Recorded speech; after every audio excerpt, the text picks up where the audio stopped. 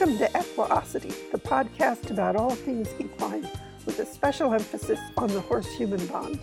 My name is Alexandra Kurland. I'm the author of The Click That Teaches, a step-by-step guide in pictures, and many other books and DVDs on clicker training. And I'm joined by Dominique Day, one of the co-founders of Cavalia. And today we have a guest with us. So Mary Hunter is joining us. And Mary's been a guest on these podcasts before, and she is also the main presenter, the co-presenter of our Listen and Learn introduction to behavioral analysis that we have available through the Equiosity website. Mary has a master's degree in behavioral analysis.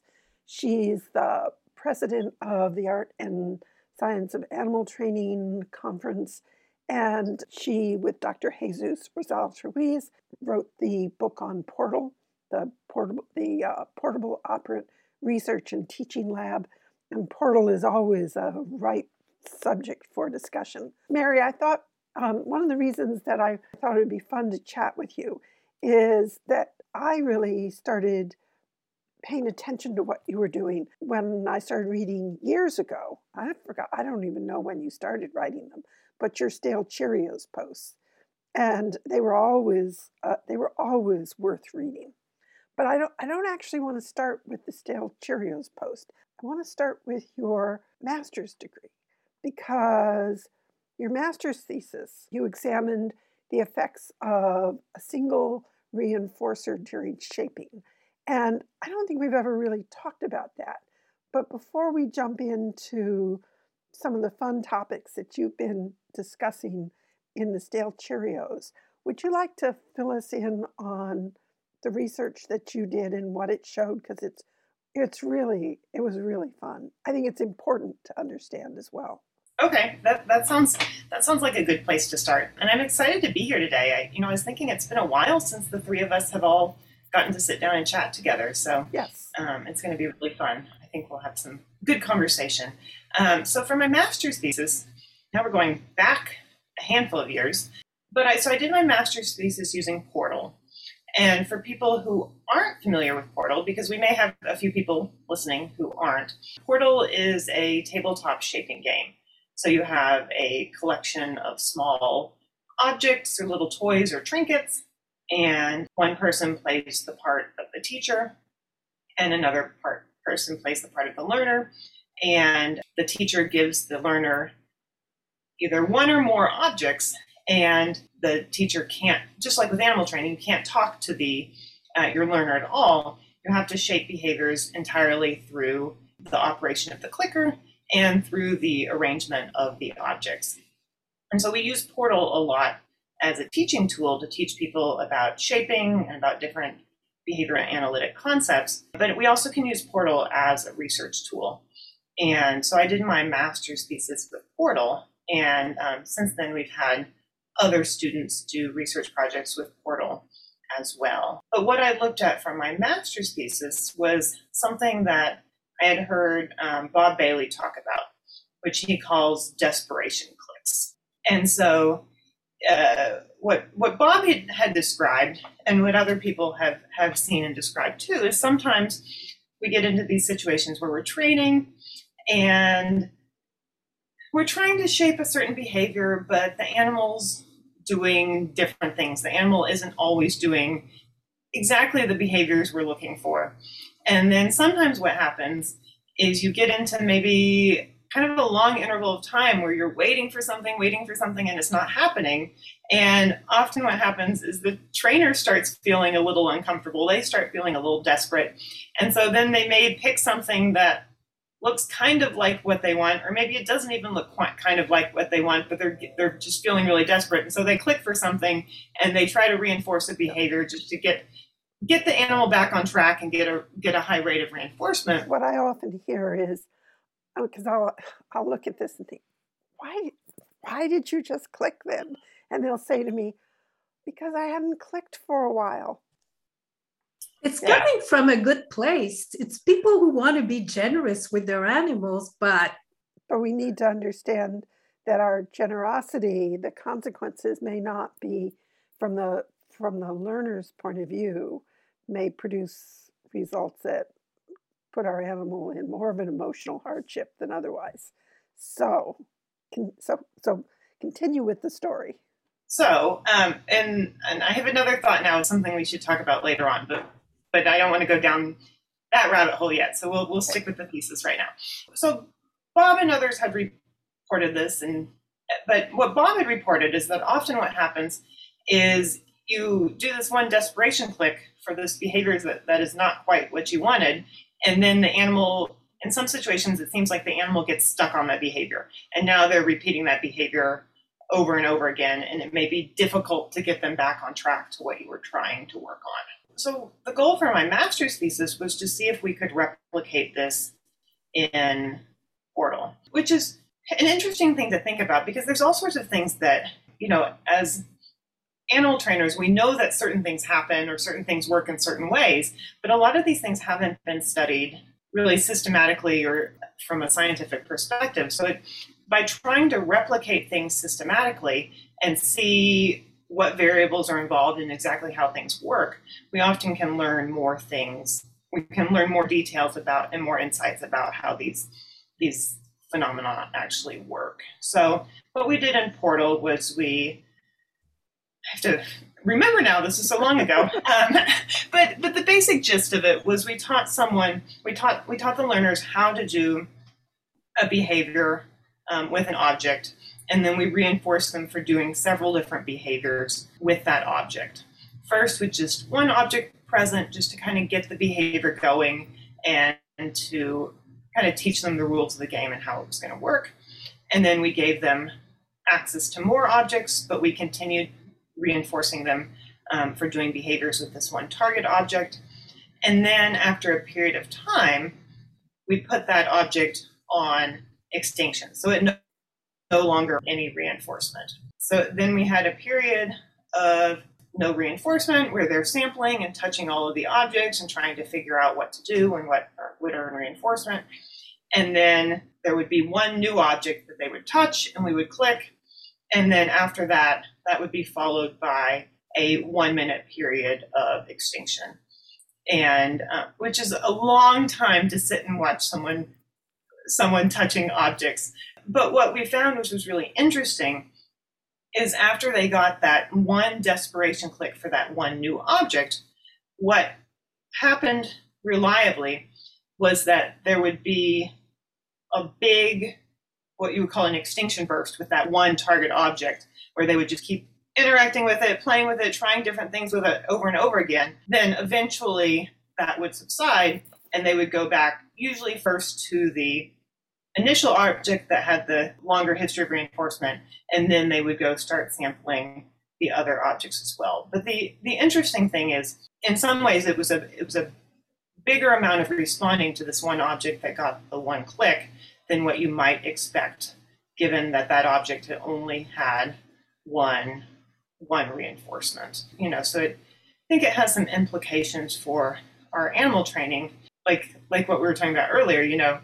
Sometimes we feel like we should give a reinforcer just to get things back on track, but that's not always going to be what's going to be the best for our training, long term, for the behaviors that we're trying to build. One of the interesting things that we did see is, this idea of resurgence, where we did get this big burst of responding to the new object, but then eventually they did usually go back to the initial object. But it wasn't, if you looked at the expressions on their faces, it wasn't necessarily a pleasant process for them. So as far as using one click or multiple clicks to try to get our learners back on track as a practical training solution, I'm not sure it's the most efficient way to get back to where we, get back to where we want the learner to be. So an unclear reinforcer during an extinction period does not have the same impact as an unclear reinforcer in a shaping session that is going pretty well. You may be able to get away with a bad click. Sometimes we do that if the shaping is going pretty well, But if it's a desperation click, meaning you're probably in an extinction process, the animal doesn't understand, is trying all kinds of things, and then you come in with that unclear reinforcer, that has a much worse impact than if things were just going pretty well and you just, oops, bad click. Would you say that's true? I think it can be true. We did not actually look at that in the research study, we didn't have a variation where there wasn't a period of extinction. So that would be further research that would need to be done. But I think one way to look at or explain what happened in my research is they had this reinforcement history for doing different actions with this one object. So if you think about it in terms of kind of stimulus control and cues, every time they got a reinforcer, then they would go back to that same object, do something else with it, get another reinforcer, go back to it, do something else with it, get another reinforcer. So you can think of it that when they received that reinforcer, it was like that reinforcer was the cue almost telling them to go back to that same object. Does that make sense? Yeah. So if that's kind of the rule or the pattern that they're operating under, then when they got the click for interacting with the new object, then they're thinking, okay, that click means go back and keep doing that same thing again. So that may have produced the increase in responding, kind of this rule of them thinking that when you get a click for something, keep doing that behavior. So that actually makes it even more interesting, because that's a higher level concept, that understanding of when you are clicked, you get reinforced, go repeat what you just did. Because I've seen when we play the training game, the old style training game with people who are new to clicker training. One of the things that I find so fascinating is that they don't return to what they just did. And even though that's been part of the instruction and they've already had some exposure to clicker training, and you're saying, when you hear the click, go back and see if you can figure out what you just got reinforced for. And even in the middle of the game, when you give that verbal prompt, you'll see people fail to go back and say, what was it that I was just doing? And when you watch an experienced person in the training game, they're asking questions through their behavior. Oh, you just clicked me. And I was just taking a step forward. So now they'll very deliberately take a step forward, and you can see that they're asking a question. Is this what you want? But they know to return to what was just occurring. So that's an interesting thing to chew on, of what is this process that occurs, and where the learner really does get it, that, I'm supposed to repeat the behavior. So if you had done desperation click experiment with people who were very brand new to the whole process compared to people who maybe had more familiarity with it, do you think you'd have gotten different results? So we were doing it there's a couple of different thoughts here. We were doing it with people who were brand new to Portal. But part of what we did in the initial several little sessions that they had, give them enough experience and set up this pattern that what they were trained to do was to do several different actions with the same object. We were establishing the same history for all the people, that when you're in this context of playing this game Portal, when you have an object, you should keep, do a behavior for a while, and then you're going to have to do a new action with that object, and then you're going to have to do another action, but with the same object. If I had done something completely opposite, if I had gotten these were undergraduate students from the university. Oh, if I had, those are your lab rats. Right. So if I had gotten undergraduate students, and I had started off by playing the equivalent of 101 things to do with a box with them with Portal. And for people who aren't familiar with that, basically, if I had given them Portal objects and and actually set up the rule that every time I click, you're going to get a block, but now you have to do something different for the next click, and you have to do something different. You have to interact now with another object, and now with another object, and now another action with another object, and everything had been different, and I had set up this rule that every time you have to do something different. Then I could have had a long period of extinction, and I could have had one desperation click for touching a new object, and there wouldn't have been any sort of increase in responding, I don't think. Because why would they go back to that object? Because the rule was, now go find another object. Huh. Yeah. So for every question that gets answered, or each variation that you can set up in terms of a study, there are 5-10 more possible setups that will produce different answers. But I guess the bottom line is, don't click just because it's been a while since you've clicked and reinforced. So what do you do instead? Well, so actually, this is a good segue. This is what I was thinking about earlier when I said a rabbit hole we could go down, but maybe we can go down this rabbit hole now and talk a little bit about rate of reinforcement. So several years ago at Clicker Expo, Dr. Jesus Rosales-Ruiz had a lecture about high rates of reinforcement, and we were thinking about and talking a lot about rate of reinforcement at that time.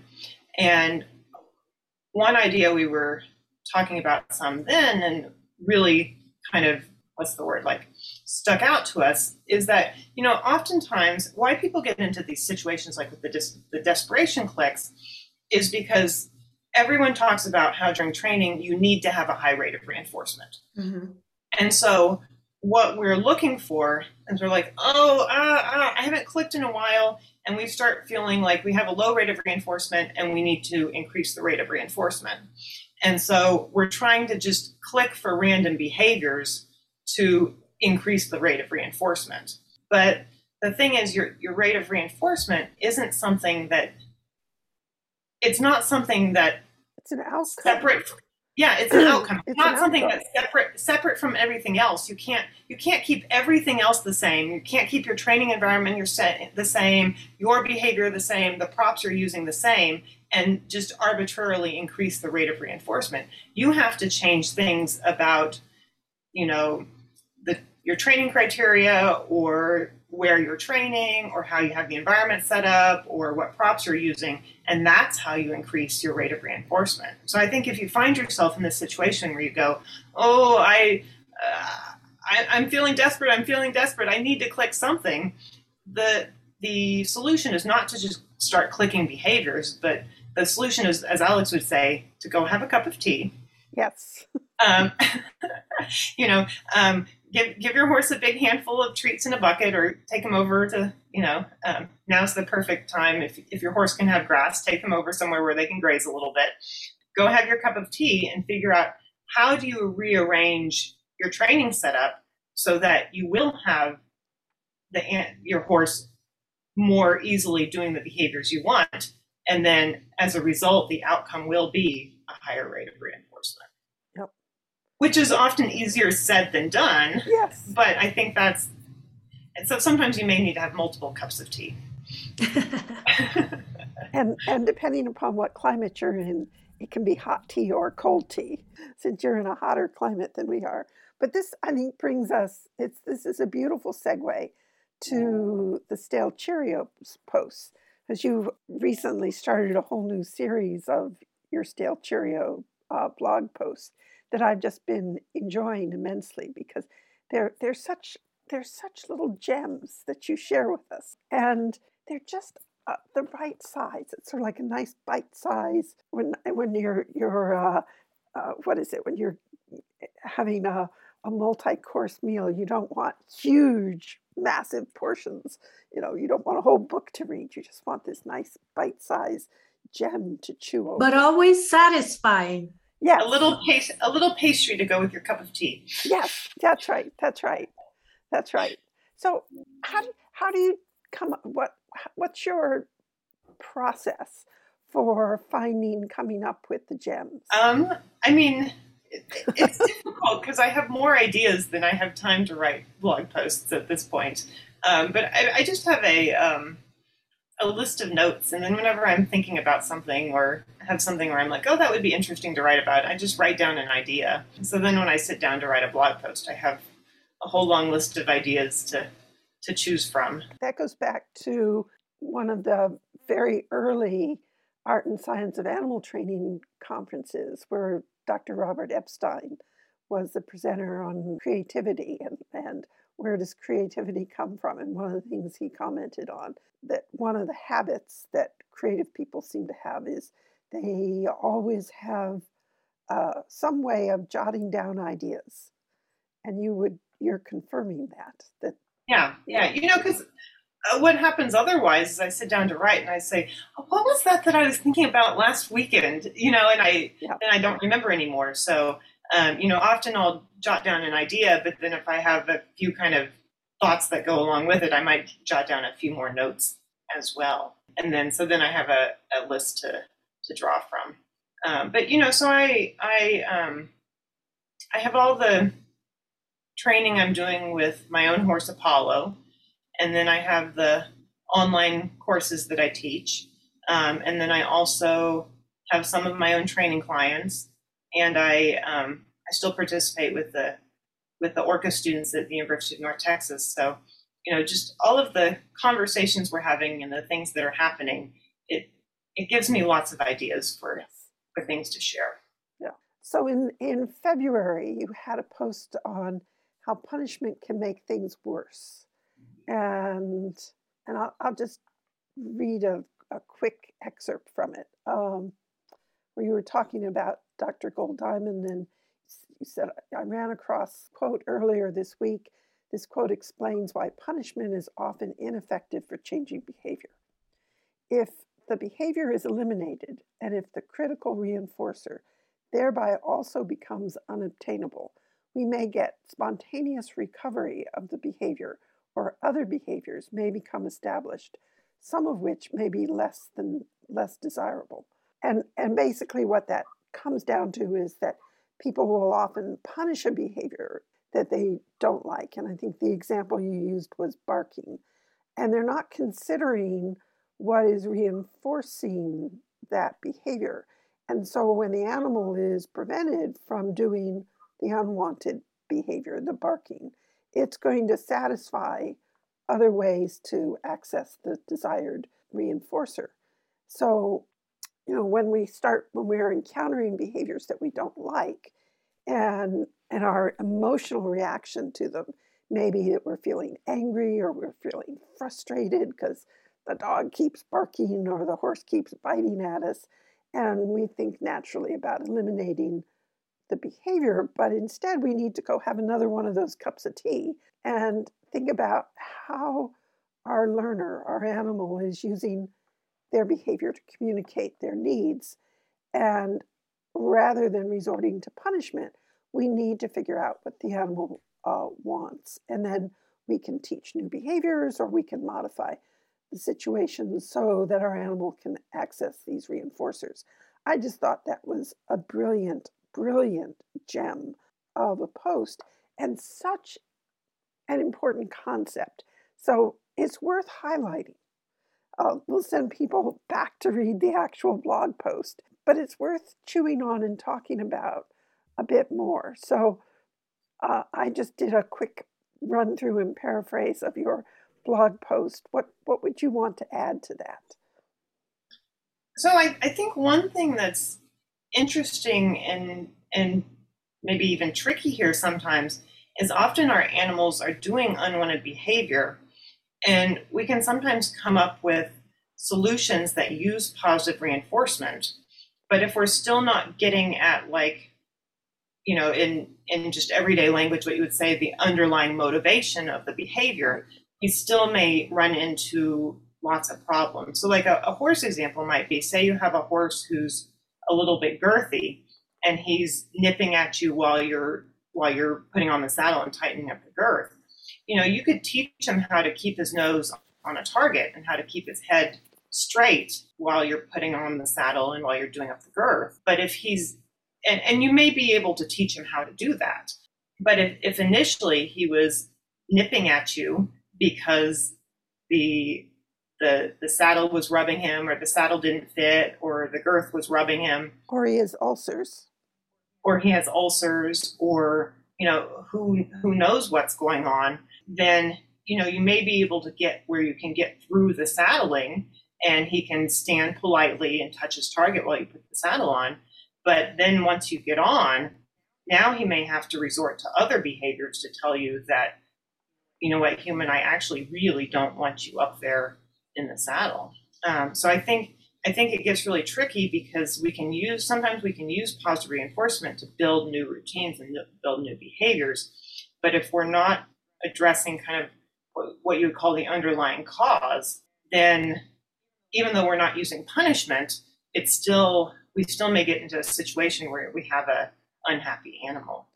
And that relates too to the thinking that, and this is actually another one of your Stale Cheerios posts, that behavior that we don't want may look the same but have different reasons behind it. And like the jumping up, so a dog that jumps up on people, that there can be lots of different reasons why a dog would jump up.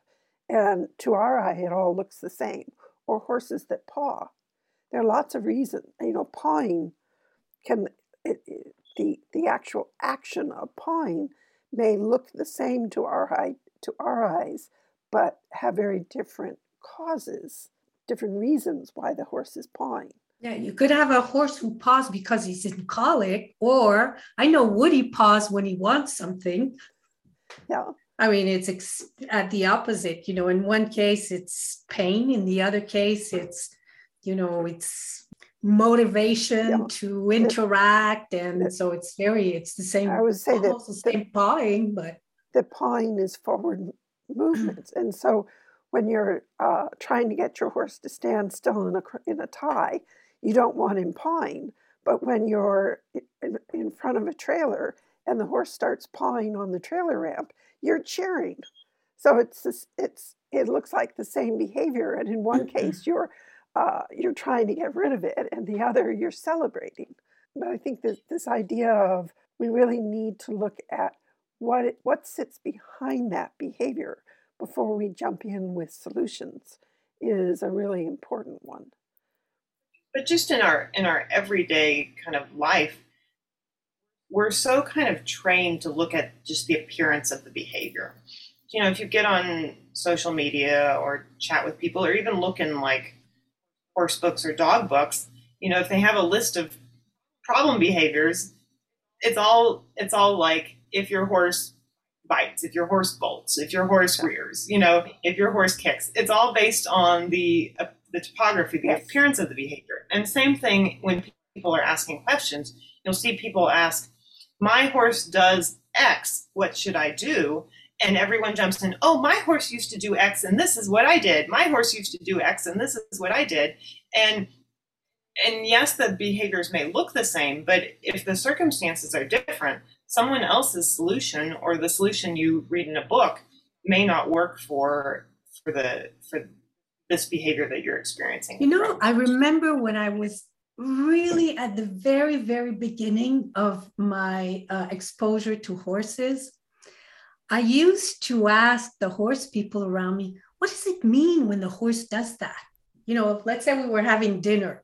And I'd say, what does it mean when he does it? And they would always say, well, it depends. It depends what the rest of his body is doing. It depends on I hated it when they said that, but it's so true. If you just say, what does it mean when a horse is taking his ears back? It can mean so many different things. Is the body tense, not tense? What's the context? Is there something scary around? Are they just paying attention? And it's like that for almost everybody part of the horse. So it's true. If you only see a picture of a little part of an animal, you can't tell what's going on. So that's great. But Mary, what do I do with the horse that fill in the blank? We have to come up with a process for helping people. It's no good to say, well, it depends. Because that, okay, great, it depends. What does it depend on? What is my starting point? How do I solve my problem? So where do I begin? What do I look for? What do I look at? How do I solve my problem? Go for it. You start by taking data, Which means which I mean it can mean different things in different circumstances. But I think one good way to start, or when I have a really old blog post about this. We could go and find the link.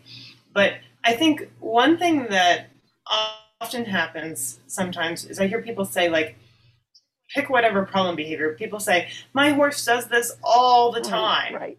Or my horse does this randomly. And so if we're trying to solve behavior problems, we have to start with the assumption that, first of all, behavior isn't actually random. And then number two, most likely your horse probably is not doing that behavior 24 hours a day, 7 days a week. So, one thing you can just, if you have a behavior and you're puzzled by it and you're not quite sure when it's happening or why it's happening, one thing you can just start by is taking notes. When does it occur? What's usually happening beforehand, and what's usually happening afterwards? So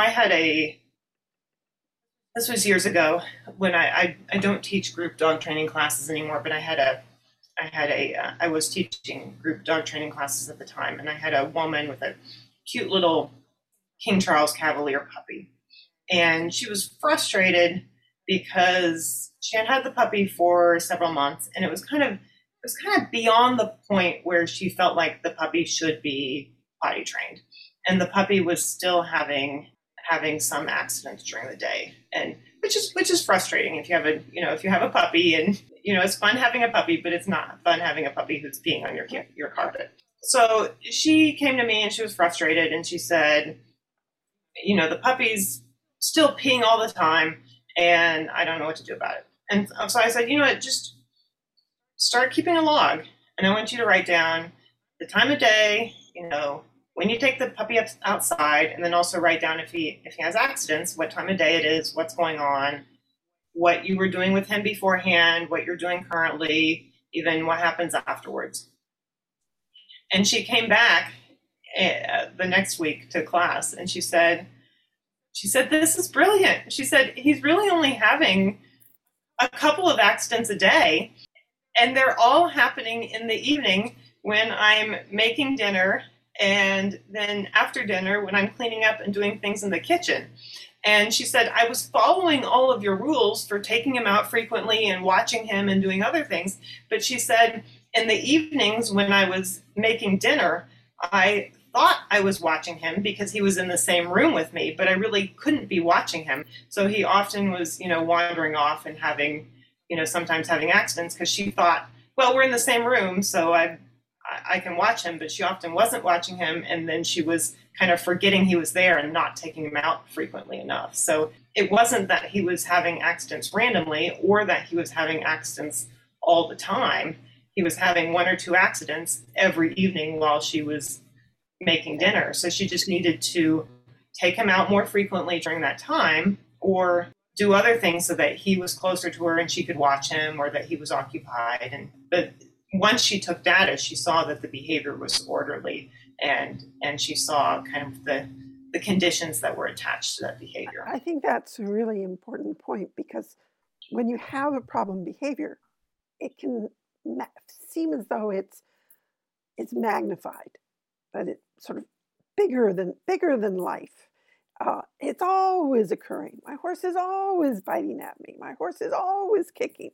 Whatever it is, that it gets magnified, and it seems as though it is occurring much more frequently than it actually is. And that when you take the data, you begin to say, oh, my horse kicks when I ask for his left hind foot.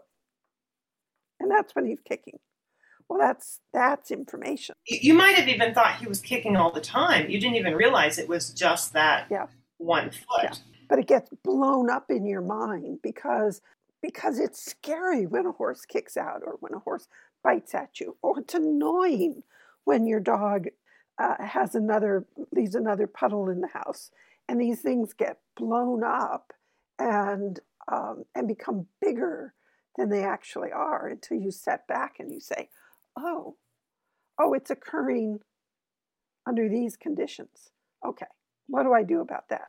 Or you realize like his ear's back and he's snatching at the treats and things like that when you're working with him in the stall, only when his stallmate is also in the stall next door. Yes. On the days when his stallmate is being ridden or turned out, he's fine, happy and calm, and but so there's often other factors like that we're not even really paying attention to how they're changing, but our horse or dog or whatever animal, their behavior is changing systematically based on these other things that are occurring as well. Yeah.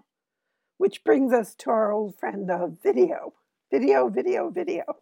because you often don't pick there's so many things that you don't pick up on until you have that other set of eyes, which is what the camera provides, because you're in close, working with the dog, working with the horse, holding the target up, you're in close, and you don't necessarily notice that, right, the horse in the next door, in the stall next to us, is right there in the corner, and they're having a little side conversation going on that you weren't aware of because your focus is so on the target. And the video reveals that. And the video is part of taking baselines. And then you can do the A/B reversals. You can say, well, is it really that? I think it's when my horse kicks out when, fill in the blank. My horse bites at me when, fill in the blank. Well, let me change the conditions. Does that change? And so I can begin to eliminate certain conditions under which the behavior is occurring, and it may be a simple management solution. Okay, I want to clicker train my horse in the stall. I'm in a boarding barn. I can't move the other horse. Maybe I could move my horse and train and work out in a paddock where there isn't a horse next door. Maybe if I have permission, I could give the other horse a flake of hay so he's not right there next to my horse. Lots of management solutions that just make life so much easier than, and certainly better than trying to suppress the unwanted behavior. Yeah. But, we've been talking more kind of about more extreme problem behavior or unwanted behavior, but I think this is important to remember that this applies too for just other extra behaviors that might happen during your training session. So say you're working with your dog and you're working on down and you do 10 repetitions and twice he sits instead of lying down. That didn't happen randomly. So it's like, what did you do slightly differently there? Or how was he positioned slightly differently to start? Or what else was different that in those repetitions led to him offering, a different behavior than what you did in the repetitions before? Yeah. So I had one of the graduate students who's been working with me this semester. She has a cute little dog, Papillon, working on reinforcement delivery with her standing facing forward and the little dog standing at her side in basically like heel position. And what she was working on was just clicking and giving him a treat for him staying in that position. And every once in a while, as she was reaching down to give the treat, he would kind of spin out. So he'd rotate his back end away from her. And it was happening maybe like every fourth time or so. So she showed this video in one of my online classes and we were discussing it and we gave her all sorts of ideas to go off and try. But then she went back and she watched the video like over and over and over again and watched it in slow motion. And what she realized was that when she was leaning down and holding her hand one way, the dog would stay in position.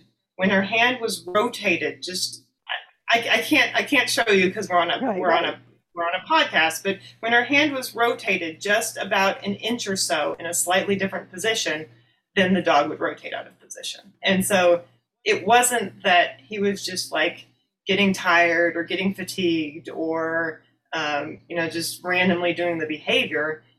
You could actually see in the video how when she changed the shape of her hand to deliver the treat, he would pop out of position.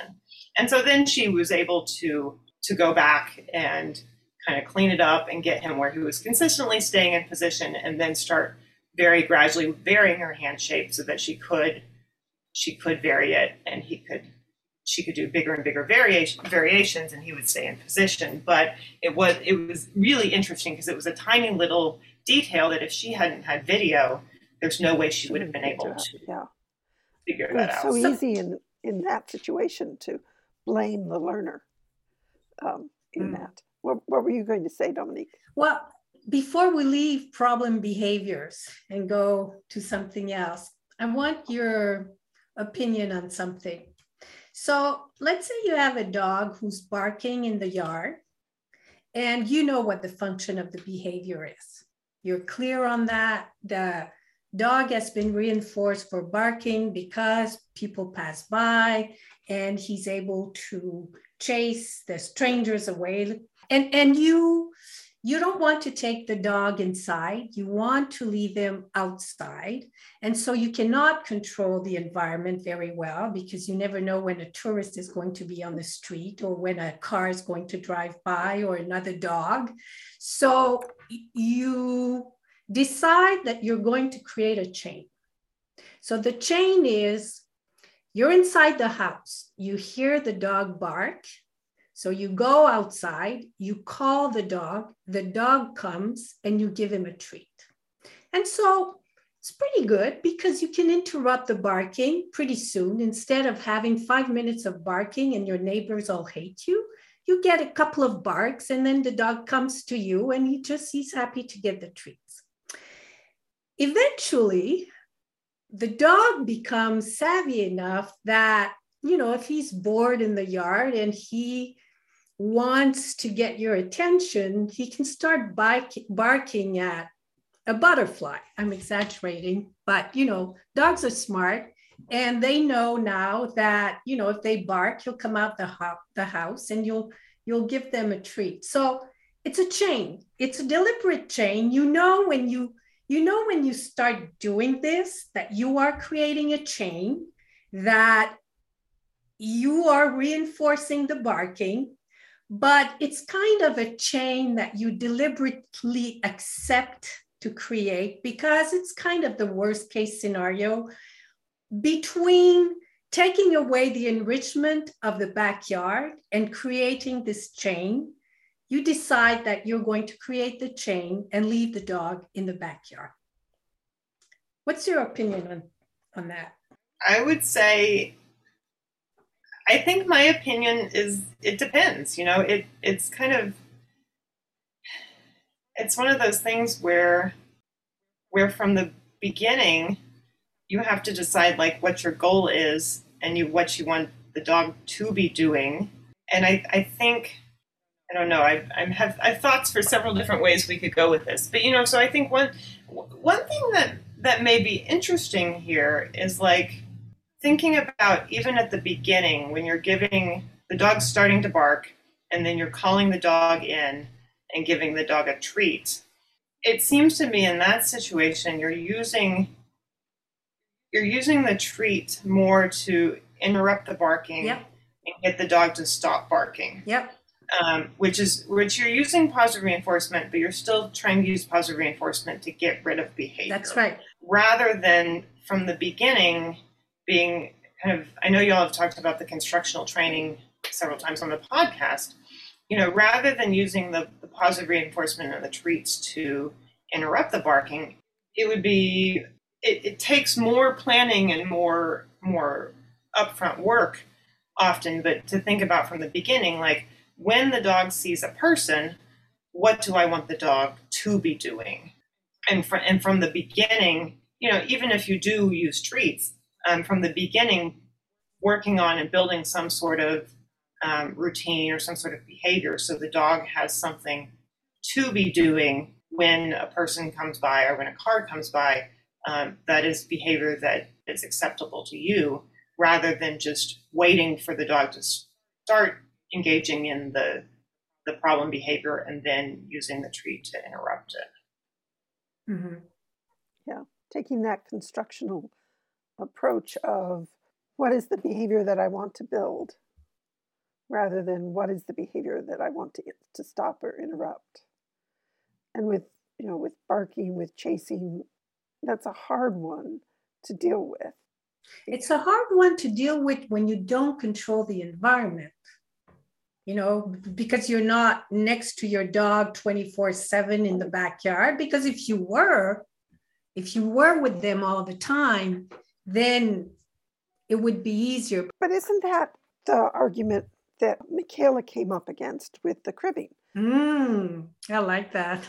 Because I know when Michaela first started talking about the cribbing study, it was like, well, I'm not there all the time. We're not there all the time. If we were there 24/7 with the horses, we could eliminate the cribbing because we could be there redirecting the horse all the time.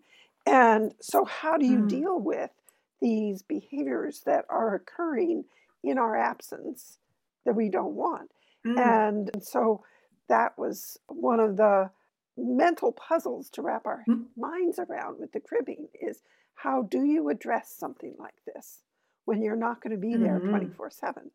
And you start out, as Michaela demonstrated so magnificently with the cribbing study, you create an environment in which you get very rapid extinction of the behavior. Meaning, that Blondie was put in a stall where the cribbing surfaces were covered. She could not crib. Because the cribbing surfaces were covered, there was a very rapid extinction of that behavior in that particular environment. You build a behavior. Michaela taught Blondie how to eat hay. Sounds so silly when you say it out loud. It's a horse. She knows how to eat hay. But how to eat hay and only eat hay. So not take a bite, crib, but just eat hay and keep eating. And then you gradually fade in. You fade out the training environment. You fade in the real world. And no, you can't control the real world, but it's in all things. How do we fade in conditions so that the behaviors continue to work? When we start riding, we're riding hopefully in fairly contained, safe environments. I'm riding. You start a young horse in an arena. You're not starting them in the middle of a fairground with fireworks going off. But eventually, that horse may be absolutely cool as a cucumber riding in the middle of a fairground with fireworks going off, because the conditions under which the behaviors are solid have expanded and expanded and expanded to be able to include the chaos of a fairgrounds. Yeah, what was really interesting in Michaela's research, if someone hasn't seen it yet, they really should, was that what she called the training conditions for the cribbing, during which the cribbing was not happening, was parallel happening at the same time. That's right. During a one-day period, there might be a, half-hour training condition in which the cribbing was not happening. And the rest of the day was just his normal life, and the cribbing was happening. Yeah.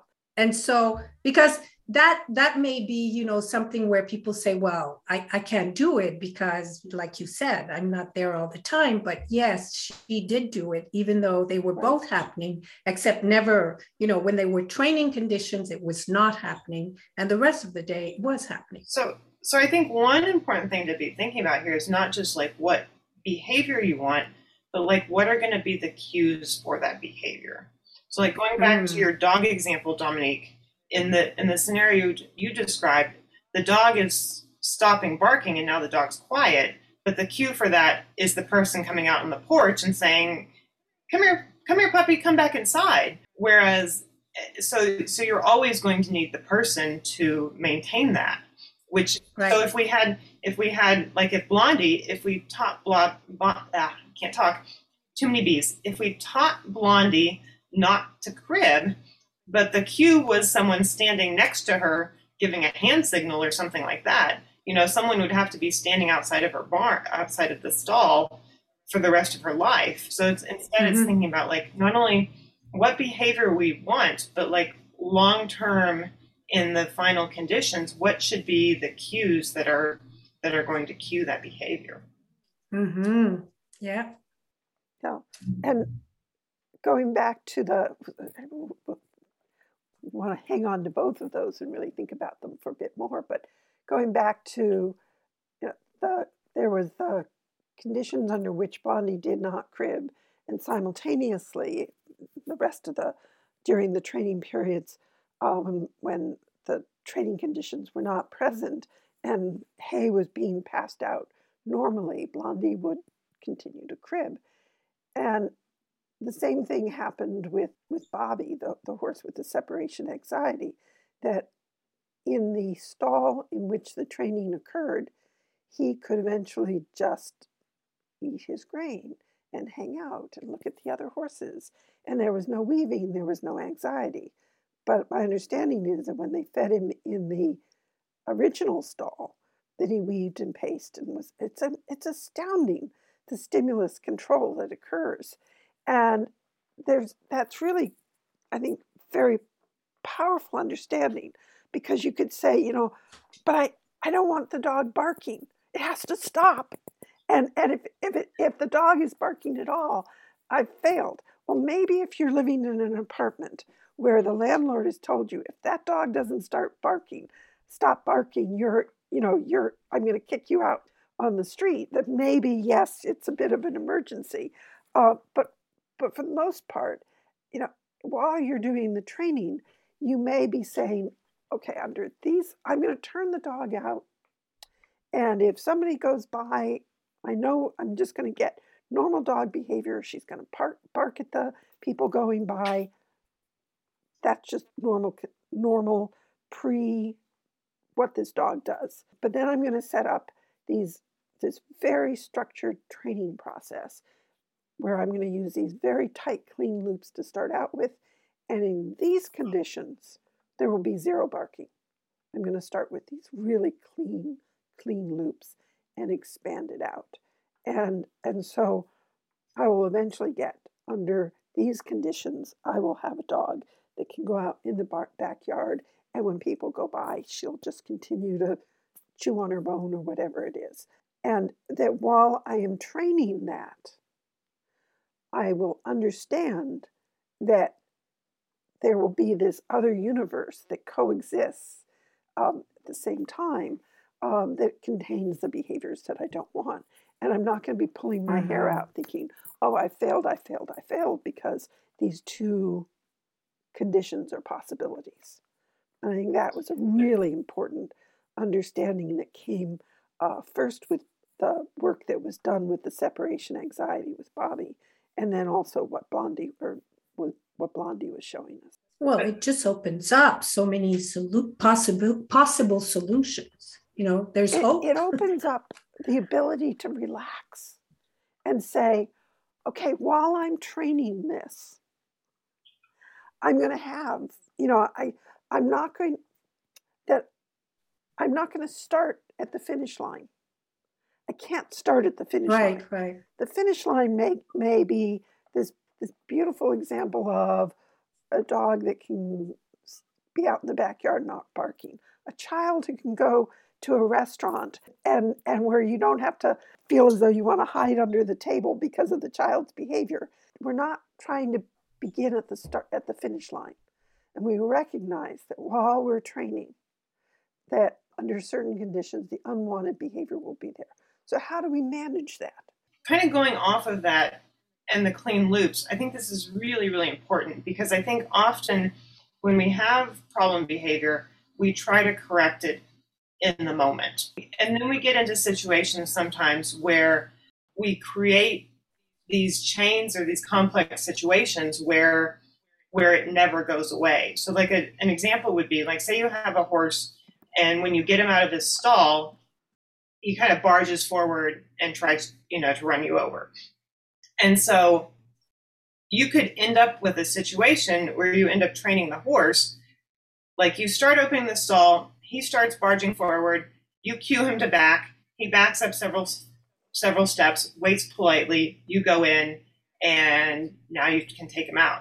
But if you try to train it in the moment there where the barging's already happening, you're creating a chain. You could inadvertently, long term, end up with this chain which never goes away, where he just thinks, okay, human, I barge, then she cues me to back, and then she gets me and we go out together. And I think that's one of the dangers when we're trying to train in the moment, or when we're focused on getting rid of a problem behavior or unwanted behavior, is that we're using positive reinforcement, but we're trying to correct things in the moment, and we end up with these messy, it's like Alex says, we're training on top of our bad training, and we end up with these messy loops that, yes, in the end, we kind of get what we want at the end of the chain, but there's messy elements that get all connected and get chained in there together. And we think, oh, eventually it will go away, and it never goes away. So finding that clean starting point is really, really essential.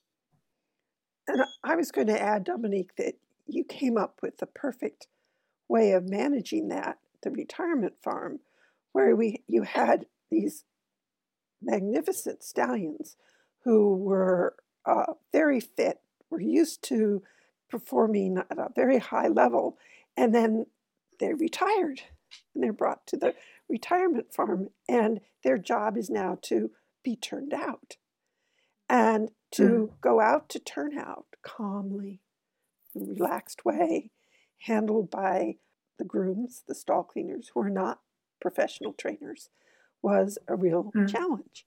And rather than having them practice unwanted behaviors, rather than having them get into a kerfuffle with the groom, who's not a trained horse, and doesn't have the training of a professional trainer, that you created chutes. So the horses took themselves out to turn out, basically. And then after they'd had their turnout and were feeling relaxed, then they came in and they had training sessions in the afternoon when they could focus and when they could learn the skills that were needed for them to be able to go out to turn out with a groom and just walk out calmly. Well, for sure, management is when you can do that, if you can do just change the environment, change the antecedent, just do management and then train, that's wonderful.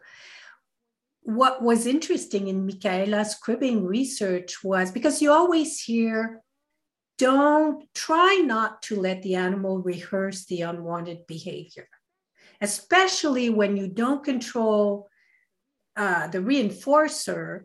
You're just building this history of reinforcement for the unwanted behavior. So don't let the animal rehearse it. But what was interesting here was that even though Blondie was rehearsing cribbing 23 hours a day, she was still training it 1 hour a day, and she was successful at the end. So she wasn't even training it 1 hour a day. She was training it. No, I know, 20 minutes. She was training maybe. It. I think it was like 2 days a week. Yeah, I think right. It was only on the weekends. But that's the power of stimulus control and cues. We think of behavior just being behavior and happening, but behavior gets very closely attached and intertwined to the environmental conditions that it's happening under. Yeah, and as a matter of fact, because we were talking, this whole conversation started with the blog on punishment not being so effective. But you know how when we try to train a behavior we do want, it can be pretty easy to disrupt when it's not under, a lot of stimulus control, different stimulus control, that it hasn't been generalized. Well, same thing for punishment.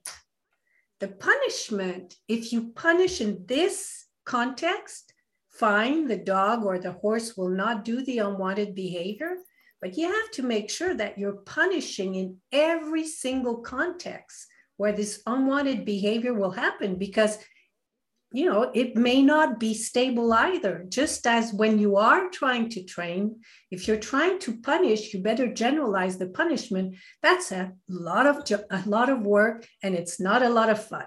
Well, and the other thing that people often get into as well is, for behaviors like barking or things like that that the dog's doing in response to things in the environment, often people use punishment, but then they become a cue that punishment is going to happen.